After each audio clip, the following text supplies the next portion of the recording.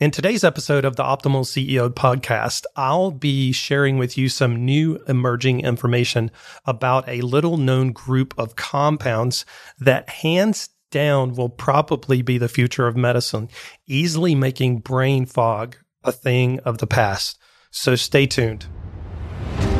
Here at the Optimal CEO podcast, we help CEO entrepreneurs who love taking ownership of their wellness journey because they know it's their most prized investment.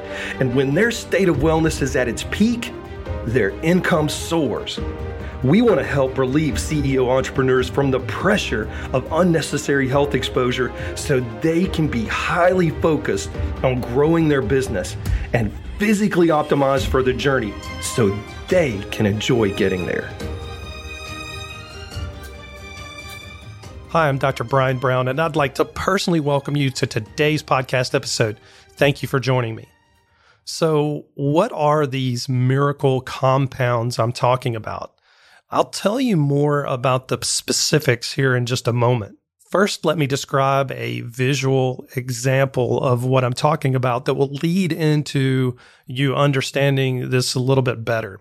When I was a child, I had a set of Legos. Now, Legos, for me, they weren't a huge set, but I had a lot of them. I had enough of them that if you got up in the middle of the night to go to the bathroom, you could find one of those random Legos on the floor and step on it and really hurt your foot. The corners on those things are sharp and they hurt when you step on them in the middle of the night in the dark. But I had enough of them that I loved playing with them. Now, when I was a kid, we didn't really have these big massive sets that made things like a Death Star or a battleship or anything like that. You know, we didn't have big Lego sets like that. We just had plain Legos. So I'd make things like buildings and things like that. And invariably, when I'd have to take it apart, I would take it apart in chunks and just throw the chunks in the big storage box that I had. Now, when I got ready to play with those Legos again, I would invariably find a big piece or chunk of what I had previously built. And it would be like a corner of a building or something like that. And it was obvious that that set of Legos was the corner of a building. Now, the mystery compounds that I'm talking about are very similar. In fact, generally speaking, we call them peptides. Now, peptides are just chains of, imagine Lego blocks that represent amino acids in your body. And amino acids are just building blocks of protein. Now, if you have a chain of Legos or a chain of these amino acids that link together and they're 50 or less, that's called a peptide. Now, we can take snippets of these peptides out of known proteins in the body. For example, a hormone is just a fancy protein. So insulin, for example, we take a snippet out of that and it's a peptide and it does one particular activity. We look at growth hormone and we take one snippet out of that particular growth hormone chain and it's a peptide chain and it might be specific for getting rid of belly fat.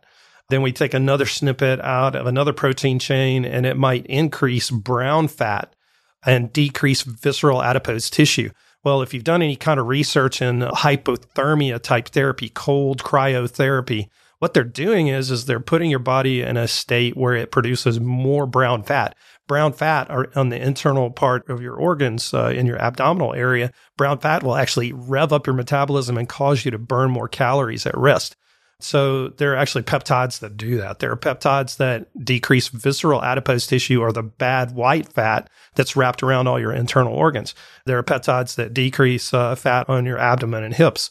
There are peptides that improve memory and decrease anxiety and improve mood and improve sleep, and the list goes on and on and on. I'm going to talk specifically about some of these in relationship to brain fog, but that's what we're going to be talking about today. We're going to be talking about peptides, or these building blocks of proteins, these amino acids that are linked together in a chain, 50 or less. Now, some of them are called polypeptides, and that just means they have more than 50 amino acids in a chain. And some of them are called non-peptides. That means they have over 100 amino acids in a chain. But regardless, they're all kind of lumped into one category. It's a little confusing, I know, but just for the sake of discussion, we're just going to call them all peptides. Whether or not they're a peptide or polypeptide or a non-peptide, it really doesn't matter. The bottom line is these are emerging treatment compounds that are coming out on the market. And the thing is that they're natural. They're naturally occurring. Now, the process for extracting them is not natural. The process for recreating them in a laboratory setting is not natural, but because they are amino acids, it's not a man-made chemical structure. It's not able to be patented by big pharmaceutical companies. Therefore, they are rapidly trying to research peptides for the sake of mimicking them in a man-made chemical structure. I hope that makes sense, because it's very important to know that what is coming down the pipe is huge. Peptides are literally setting the functional and integrative medicine community, the peak performance medicine community, the preventive aging medicine community on its ear because of the amount of data that's coming out and the new compounds, the new peptides that are being discovered every single day. So today we're going to focus specifically on the peptides that focus on brain fog and brain fog related disorders that are associated with brain fog. So the problem and the challenge that we run into when we're talking about new therapy modalities is the fact that a lot of times we have very limited studies. We have very little data that's been collected out there. Not that that's a bad thing, because these are natural compounds, but there are a lot of natural compounds in the world that interact with real world medications and things like that. But from a natural approach and with some good emerging solid data, and I'm going to be talking about some of that here in just a second, we're actually moving in the direction in this peak performance, preventive aging, longevity type field of study, this field of medicine. We're able to make some really huge inroads into helping people feel better and helping them feel better longer and having a better quality of life outside of just simply doing diet modification, lifestyle modification, hormone replacement therapy, and so on and so forth. So the right way to approach this is really just to keep an open mind. A lot of this stuff is new. A lot of it's so new that I'm kind of one of those that I'm cautious to be an early adopter. I will adopt them personally. I will test them out on myself personally, but I'm not necessarily one that's willing to test them out on clients until I get my feet underneath me, get familiar with them clinically, and start using them with myself and a few people that I know and trust really, really closely, that we can test these things out. And usually these are other medical professionals that I approach and say, listen, this is what I've got. This is what it does, or it touts that it's supposed to do. Would you be willing to try it and give me some feedback on it? So that's kind of the stage I've been in for the past year. I've been keeping an eye on peptides for several years now, but the past year I've been in this experimentation mode with myself. Now, right or wrong, experimentation may not be the right word to use, but it's the word I use for me. By the time I get ready to start using it with clients, I'm way past the experimentation mode. I am actually seeing the studies that are coming out and the data that's coming out. I'm comfortable with the responses that I'm getting personally and the people in my close-knit little group are having. And then I'm proceeding forward and rolling that out with clients. Now, there are some that I was early adopters on simply because they have long-term data on it. I'll discuss that here in just a moment. So peptides, let's talk about some specific peptides. Now, some of the peptides that I'm going to talk about first are specifically for neurological enhancement. There's a peptide that is relatively new on the market called cerebrolysin. Cerebrolysin, it's pretty doggone amazing in that it works in several different areas in the body. It may or may not mean anything to you, but I'll go ahead and say this: BDNF, GDNF, CDNF, ciliary neurotrophic factor, or CNTF, nerve growth factor, or NGF. Now, that's beside the point. Don't get tied up in all of that. But the bottom line is cerebrolysin is very neuroprotective. It actually promotes new cell growth in nerve tissue. Specifically focusing here on the brain with this particular peptide, it improves connections between neurons, enhances learning, it enhances memory. It actually has some effect on energy and metabolism and increased glucose uptake in the brain so that the brain has more of what it needs to function. A little side note, your brain is probably one of the largest consumers of sugar than any other organ system in your body. So if you can increase glucose uptake, you're able to process faster and things like that. Now, one thing they've also found with cerebrolysin is that it actually decreases beta amyloid. Now, beta amyloid is this horrible little protein that, if it builds up, can lead to things like Alzheimer's. Now, you've heard of, you may or may not have heard in Alzheimer's, the plaques that form in the brain. Now, they're not talking about cardiac plaques like lipid plaques that form in your arteries. They're talking about beta amyloid plaques. Now, there are certain natural substances like pycnogenol and curcumin, and I'm talking pure curcumin. I'm not talking turmeric here, that actually decrease beta amyloid like crazy. So when we're talking about things like cerebrolysin that decrease beta amyloid, well, don't throw the baby out with the bathwater. Don't stop your things or your supplements like pycnogenol and curcumin. These are in addition to. And the other thing that they've discovered that cerebrolysin actually does is it decreases neuroinflammation. Now, when I saw this, I actually thought, my gosh, it's got application in traumatic brain injury if it decreases neuroinflammation, and also MS. Well, it just so happens is that they've discovered that it does help with traumatic brain injury. There's currently some studies going on in Europe where they're looking at cerebrolysin slowing the progression of Alzheimer's, improving the symptoms of Alzheimer's, aiding in the stroke recovery after a stroke, aiding in traumatic brain injury recovery. And they're currently doing some animal studies with Parkinson's that are looking very promising as well. Apparently, cerebrolysin has an antidepressant, anti-anxiety effect. In type 2 diabetes, they're finding that cerebrolysin peripherally, meaning in the extremities, actually decreases nerve pain related to diabetic peripheral neuropathy. Now, here's an interesting study that just came out with cerebrolysin. They looked at ADHD children between the ages of 9 and 12. And what they found was 80% of participants with only one course of cerebrolysin treatment, they had 80% of them had improvement or a total amelioration of ADHD symptoms. And that sounds crazy. I used to speak for pharmaceutical companies. I've spoken for pharmaceutical companies, three different pharmaceutical companies that promoted ADHD medications. And I got to be honest with you, placebo, which is sugar pill, is probably one of the most effective drugs on the market, but it doesn't reach 80% improvement in symptoms.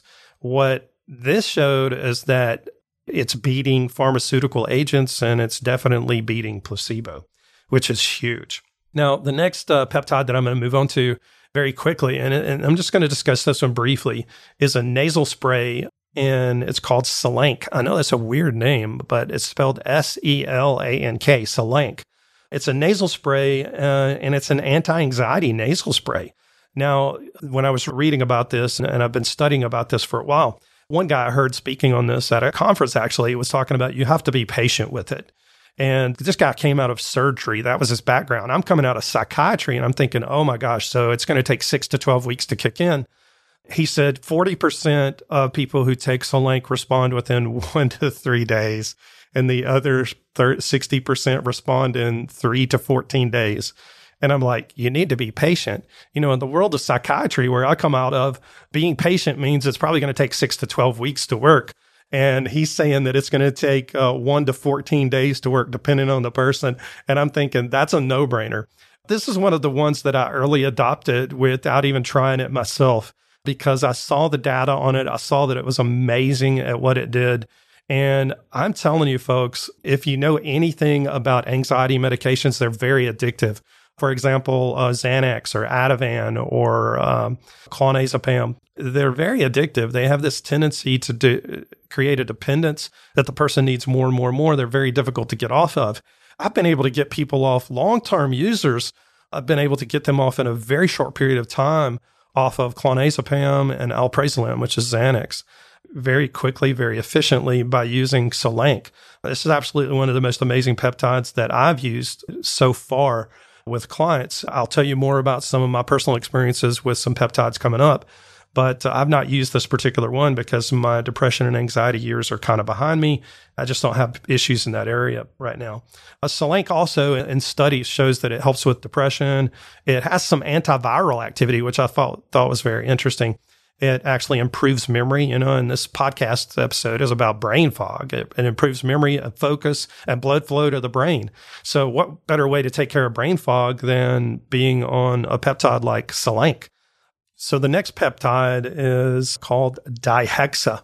Now, dihexa is an interesting peptide that appears to have multiple applications in the areas of dementia, Alzheimer's, stroke, traumatic brain injury.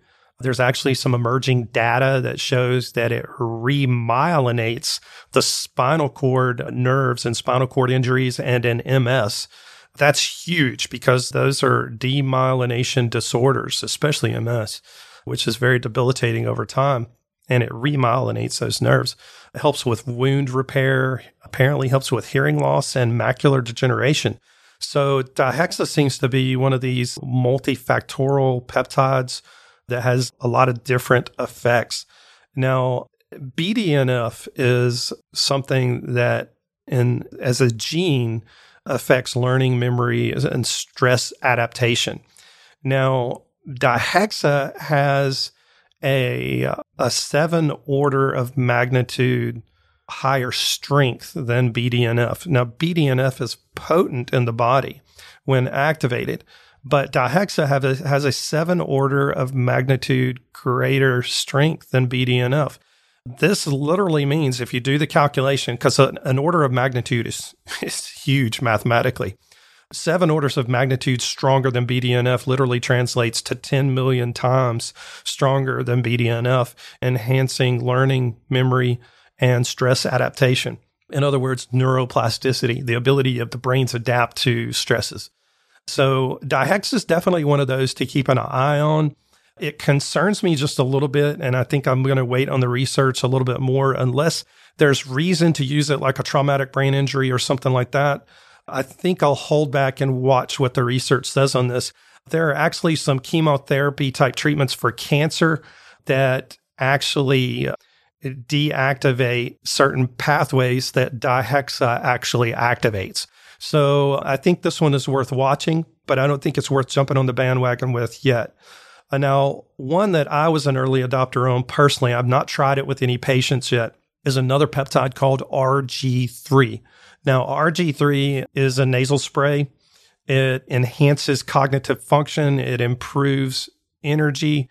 And the crazy thing is simulates exercise. And when you combine it with exercise, the effects are compounded drastically. There's a particular gene in the body called a PGC1 alpha protein gene. And that's what RG3 specifically targets. When it does this, when the PGC1 alpha gene is upregulated, it upregulates mitochondrial biogenesis. Now, that's just a simple word for we're going to make the mitochondria more proliferative and stronger and more active.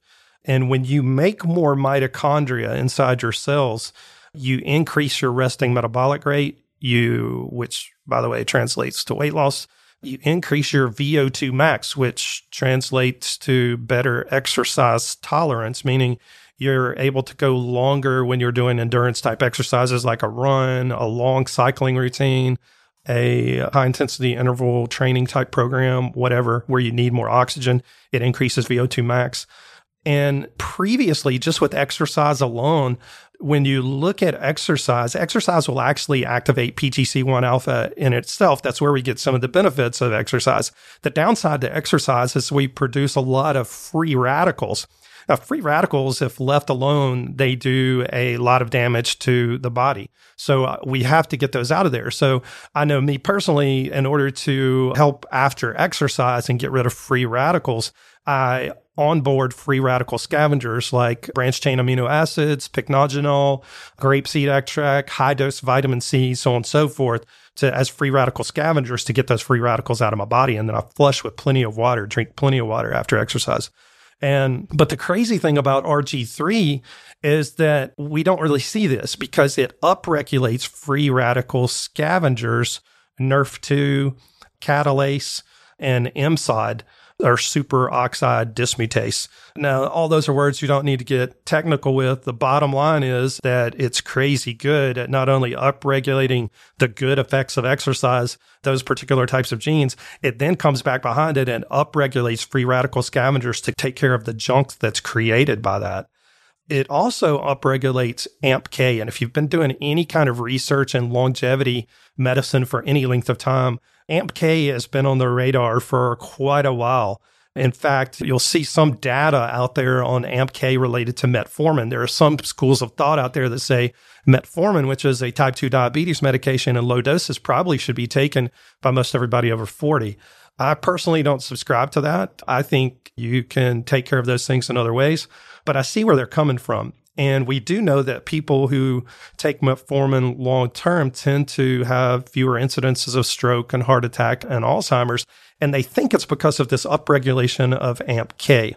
They call it a longevity type enzyme. And it upregulates PACC and downregulates mTOR, which is very beneficial for longevity, overall health, and just in general feeling well and longevity. So bottom line is RG3 is pretty amazing. I've been taking RG3 now for about 4 months. And the biggest thing I've noticed other than attention concentration and focus, brain fog is completely gone. And not that I was having a lot of it, but I thought I was in a good place until I got on RG3 and it was like, oh my gosh, I mean, there is no brain fog.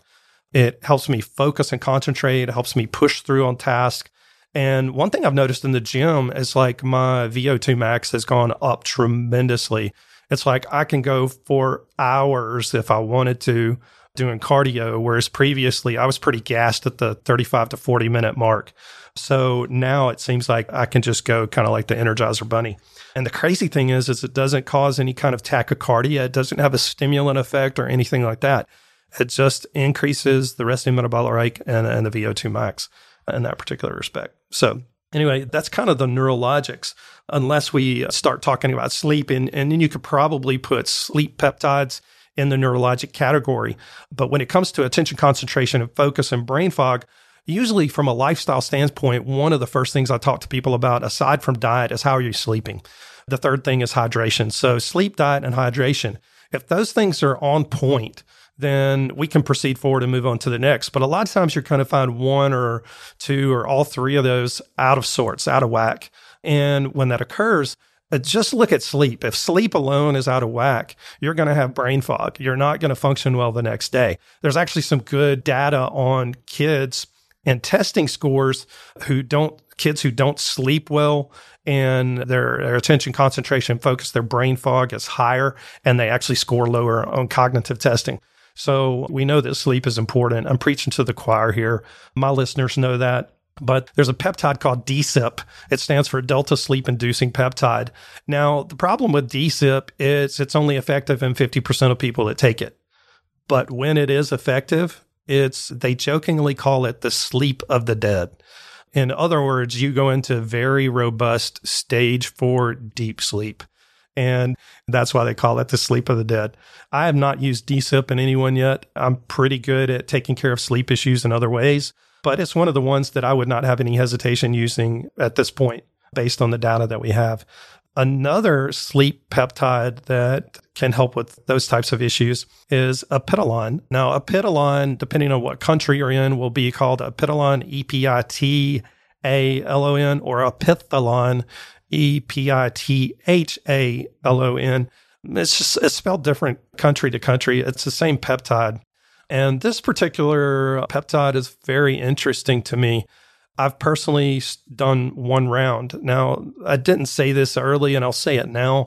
Some peptides are taken continuously. Some peptides are taken for short courses and then stopped, and you may or may not need them again.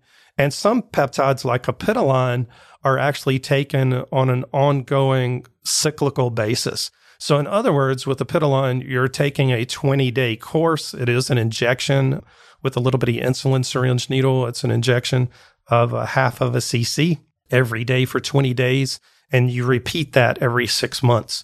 Now, I'm going to talk in the next section coming up here about apitoline specifically, but just related to sleep, it increases the secretion of melatonin in the brain by as much as 3-fold.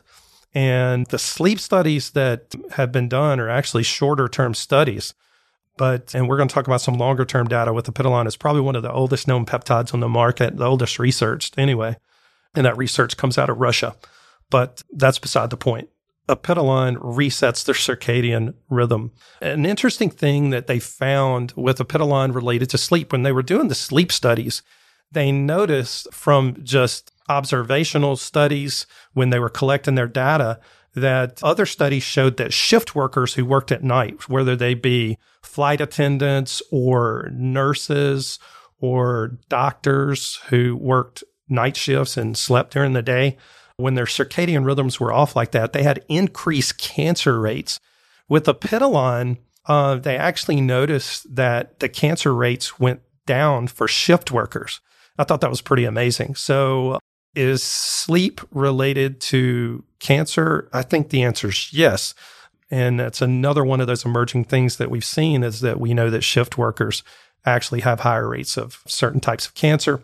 And apiteline appears to not only help with melatonin secretion, it also appears to decrease cancer rates in shift workers. Now I'm going to talk a little bit more detail about apiteline. Dr. Kavinson out of the University of St. Petersburg in Russia has long-term data on this particular peptide. He's been fascinated with it for almost 20 years. And to date, we have going on a 15-year longitudinal or long-term study with apiteline. Now, that's unprecedented. And this is a human study. These are not animal studies. And this is what he's found: an 8-fold improvement in work capacity. Now, let me tell you how significant that is, because the participants that Dr. Kavinson put into the study, if you had to guess their age, what would you say? If you're thinking in the 20s and 30s, you're wrong. He actually did what researchers never do, and they put study participants in who were over age 70. So the gamut between age 70 and 90 is where his study participants lie. And typically, as a research design, unless you're looking at a geriatric drug, you do not include people like that in a study that's looking at enhancement in energy, enhancement in longevity, so on and so forth. You're going to look at younger populations, like in their 40s and 50s and things like that. But these folks were between age 70 and 90, and they had an 8-fold improvement in work capacity.